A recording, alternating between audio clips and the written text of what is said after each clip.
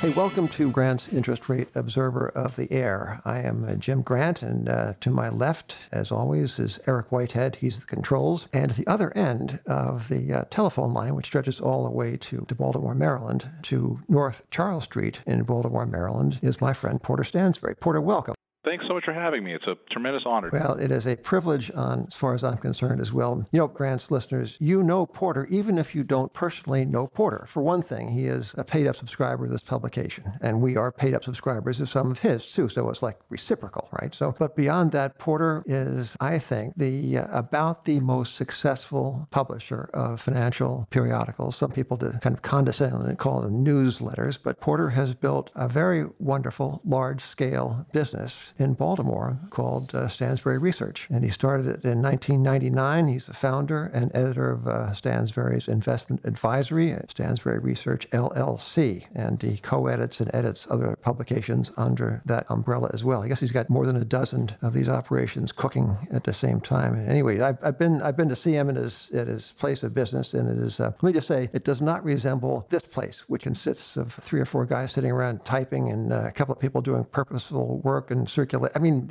he has got industrial scale. So Porter, again, welcome. Thank you very much. I would like to begin, Porter, by asking you, as someone who does marketing in a scale that has astounded me the more I've come to know about it, how do you see the American public and what it wants to do in money? What do people want to do, and what do people think they have to do, and what are they afraid of doing?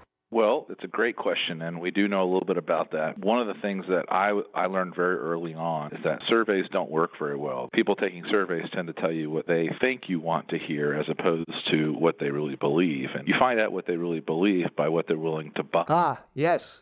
We spend about $40 million a year marketing financial periodicals. As you say, some people call them Yeah, all right. We're not going to stoop to that designation. Go on.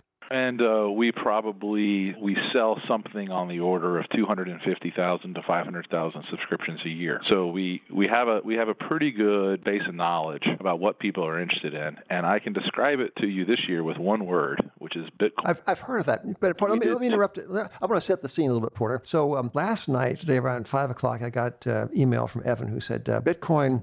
I think we'd last seen it at $12,000 an ounce. No, per unit, whatever they say. Okay, a pound. What do they sell Bitcoin per pound? No, per unit. Okay, so Evan says per right. So Evan says it was $12,000 when you left. Now it's $14,000. Says, that's nice round uptick. And then it's $15,000. And I say facetiously, Evan, send me an update at 3 a.m. And I've forgotten what time an update did come in, but as we're speaking, I think it is 17,000. Now this is going to date this podcast. I should have said 27,000 because we have a shot of being timely if it came out late this afternoon. Okay, that sets the scene. So the word, Porter, you said was Bitcoin. Do tell.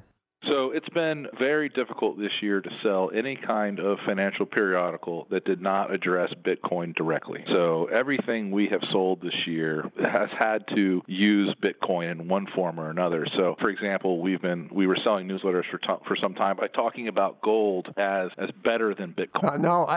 I wouldn't do that, Porter, if I were you. No. Yeah, I know it's dangerous, but let me tell you something else that's dangerous, Jim, which is that there's a reason why the magazine cover indicator works. I'm sure the listeners know what that is. There's a paradox in our business, yes. which is that to appeal to people who need our publications, we have to give them the gruel that they're looking for. And then once they get in our door, we have to try to show them gently that what they thought they were interested in is going to bankrupt them. And instead, they should be doing something a little bit more sensible. So we unfortunately, we're forced to use the marketing that works. And this year, that marketing has been Bitcoin. But I hope that you recognize that we are in the camp of people who believe that blockchain technology is extremely important and is going to be here for a very long time and be very important to people, but that the price of Bitcoin makes no sense, that there's no fundamental way to value it, and that this is, of course, a speculative bubble in the midst of growing, and no one knows where it will end, but we do know how it will end, and that's bad. Porter, you started your business in 1999, which, of course, course, is a year not unlike this one in some respects.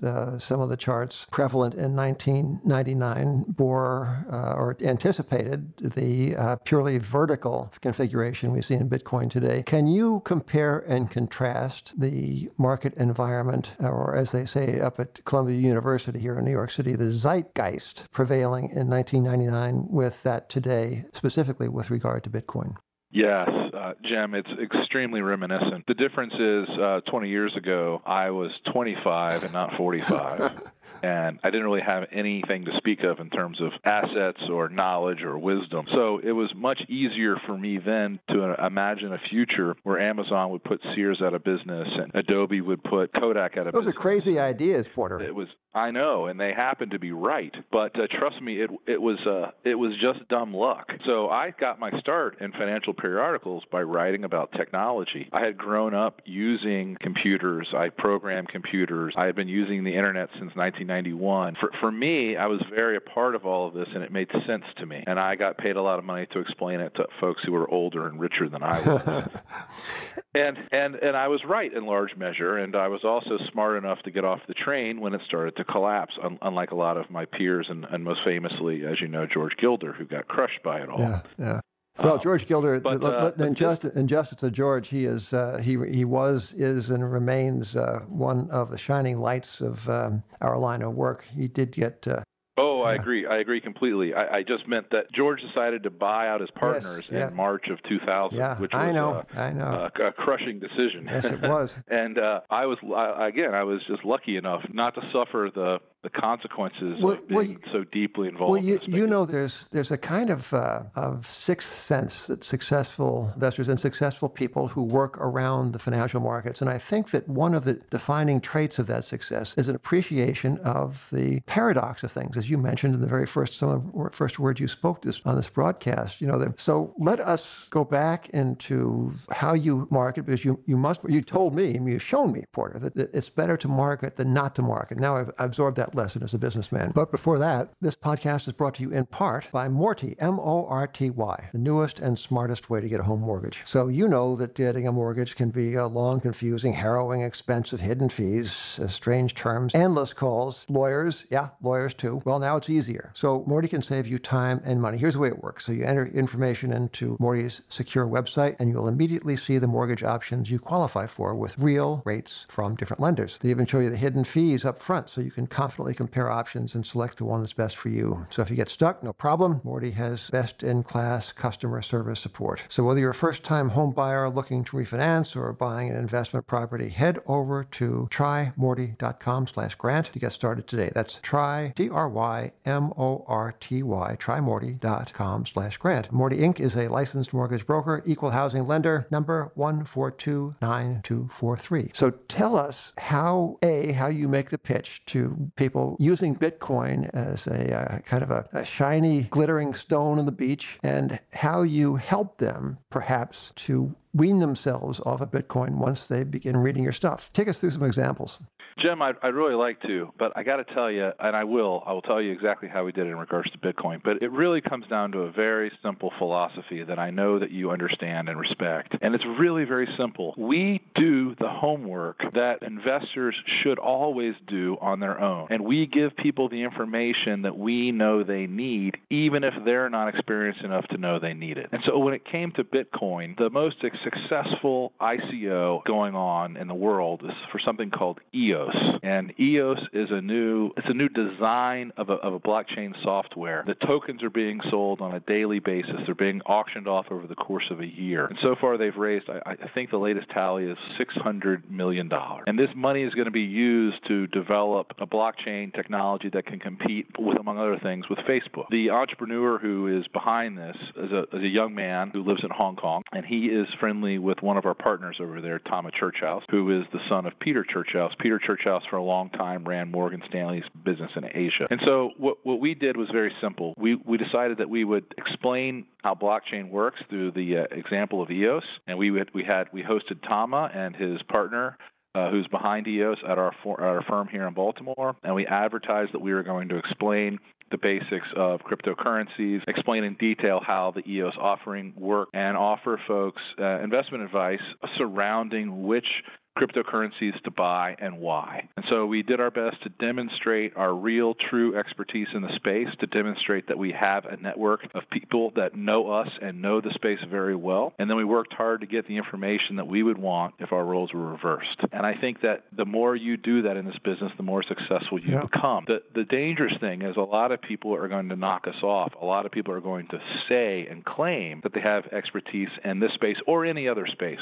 A lot of people are going to claim that they know X, Y, and Z. And, a lot of people are going to put out a lot of bad advice, and you see that as well. And look, the history of the newsletter business is replete with people who were little more than con artists, who promised everyone the sun and the moon, the stars, delivered very little. And I don't think you could have done what we did at Stansberry Research if you didn't consistently put your subscribers first. Right. So that's really what we do again and again and again. So, Porter, the people who sign up for your publications based upon their interest in Bitcoin, that you let them know that you too are interested, and you too have, well, more than that, you're not just interested, but you have done the aforementioned work. Okay, so they start reading you, and they begin to see that you are not, in fact, as captivated by this idea as perhaps they are. So, if I may ask a kind of an almost impertinent business question, do these people stick around? Do they cancel? I mean, how do you deal with the friction between what you think they should be reading and the ideas and the opportunities they perhaps ought to be pursuing on the one hand versus their fascination, perhaps their self-destructive fascination with crypto schmipto on the other hand?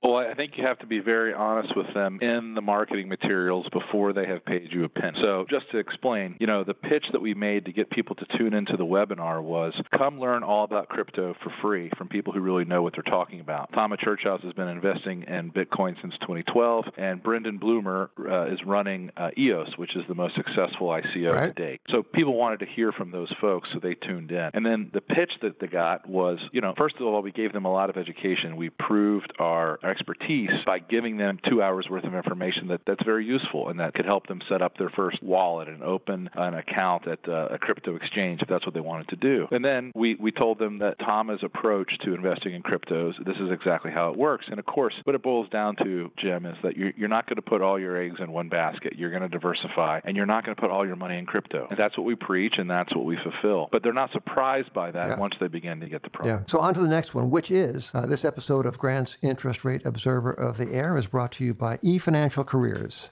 the world's leading financial services career website. Discover career-changing opportunities across the industry, from leading brands to niche firms. Why not take the hard work out of job hunting? Register today to let recruiters find you. Create a profile, create alerts, upload your resume and cover letter to apply for jobs quickly. So check out the site at efinancialcareers.com. That is efinancialcareers.com. So Porter, in the publications that you yourself oversee and in some cases edit, what's the opportunity set? What do you see that is appealing, that is value-laden in this kind of picked-over marketplace? You do work on debt. You do work on distressed debt, of course, equities. What's there to talk about and to pursue? Well, the financial markets, as you know, is just a continuing drama. It's a never-ending soap opera. So there are always firms that are on the rise and always firms that are on the fall, and we do our best to find which one is which. About the paradox of finance, before I get to the current opportunities, I really like the opportunity to tell you one classic example of the paradox of finance, though, because Bitcoin isn't yet as paradoxical as I believe it will become. But fear and greed never go out of style. And I'm sure you recall in the fall of 2015, there was a tremendous sudden increase in fear in the fixed income markets, particularly in low-quality corporate debt. And the spread between junk bonds and investment-grade stuff went to 10 percentage points or 1,000 basis points. Do you remember that? Yeah, I think perhaps January 2016 more so than the fall of 15. Yes, but it started in the fall. Right, correct. So I said the fall because I started writing about how this was going to happen in October or November. I was expecting a correction in fixed income markets because of X, Y, and Z. Remember when Third Avenue Value had to stop redemptions from their funds? Yep. So there were all kinds of signs of trouble brewing. And so we sent out messages to thousands and thousands of people saying there's going to be a huge crisis in corporate fixed income, and we can show you how to make a lot of money on it. When they signed up and they joined us on the webinar and they began to get our marketing materials sales, what they learned, much to their surprise, was that our idea was that when the spread begins to widen, you should buy fixed income because, as you know, there's no such thing as a bad bond. There's only a bad price. And so we wanted to use the correction in the fixed income markets to buy lots of bonds that we believe will be money good when they had a yield to maturity of 12 or 14 or 16 or 18%. And so the people responded to our advertising thinking that we were predicting the end of the world, when in fact what we were really doing was trying to position them to make good money in fixed income. And happily, it worked out. So that was a situation where we were right, and where the subscribers, sort of almost in spite of themselves, have got a terrific benefit out of it. We've actually taught lots of individual investors how to buy individual corporate bonds successfully. And so I'm really proud of that example. And that's how we use the paradox of finance. I really haven't been able to find a way to do that in Bitcoin yet because there's not enough of a market, there's not enough of a history there to figure out how to play it in a contrarian way smartly. I don't think you can short Bitcoin today, and I don't think that you should because its rise is just too hyperbolic. So I hope that is a better description of what we try to do for our subscribers. Yeah, very good indeed. So what are you doing for your subscribers next, Porter?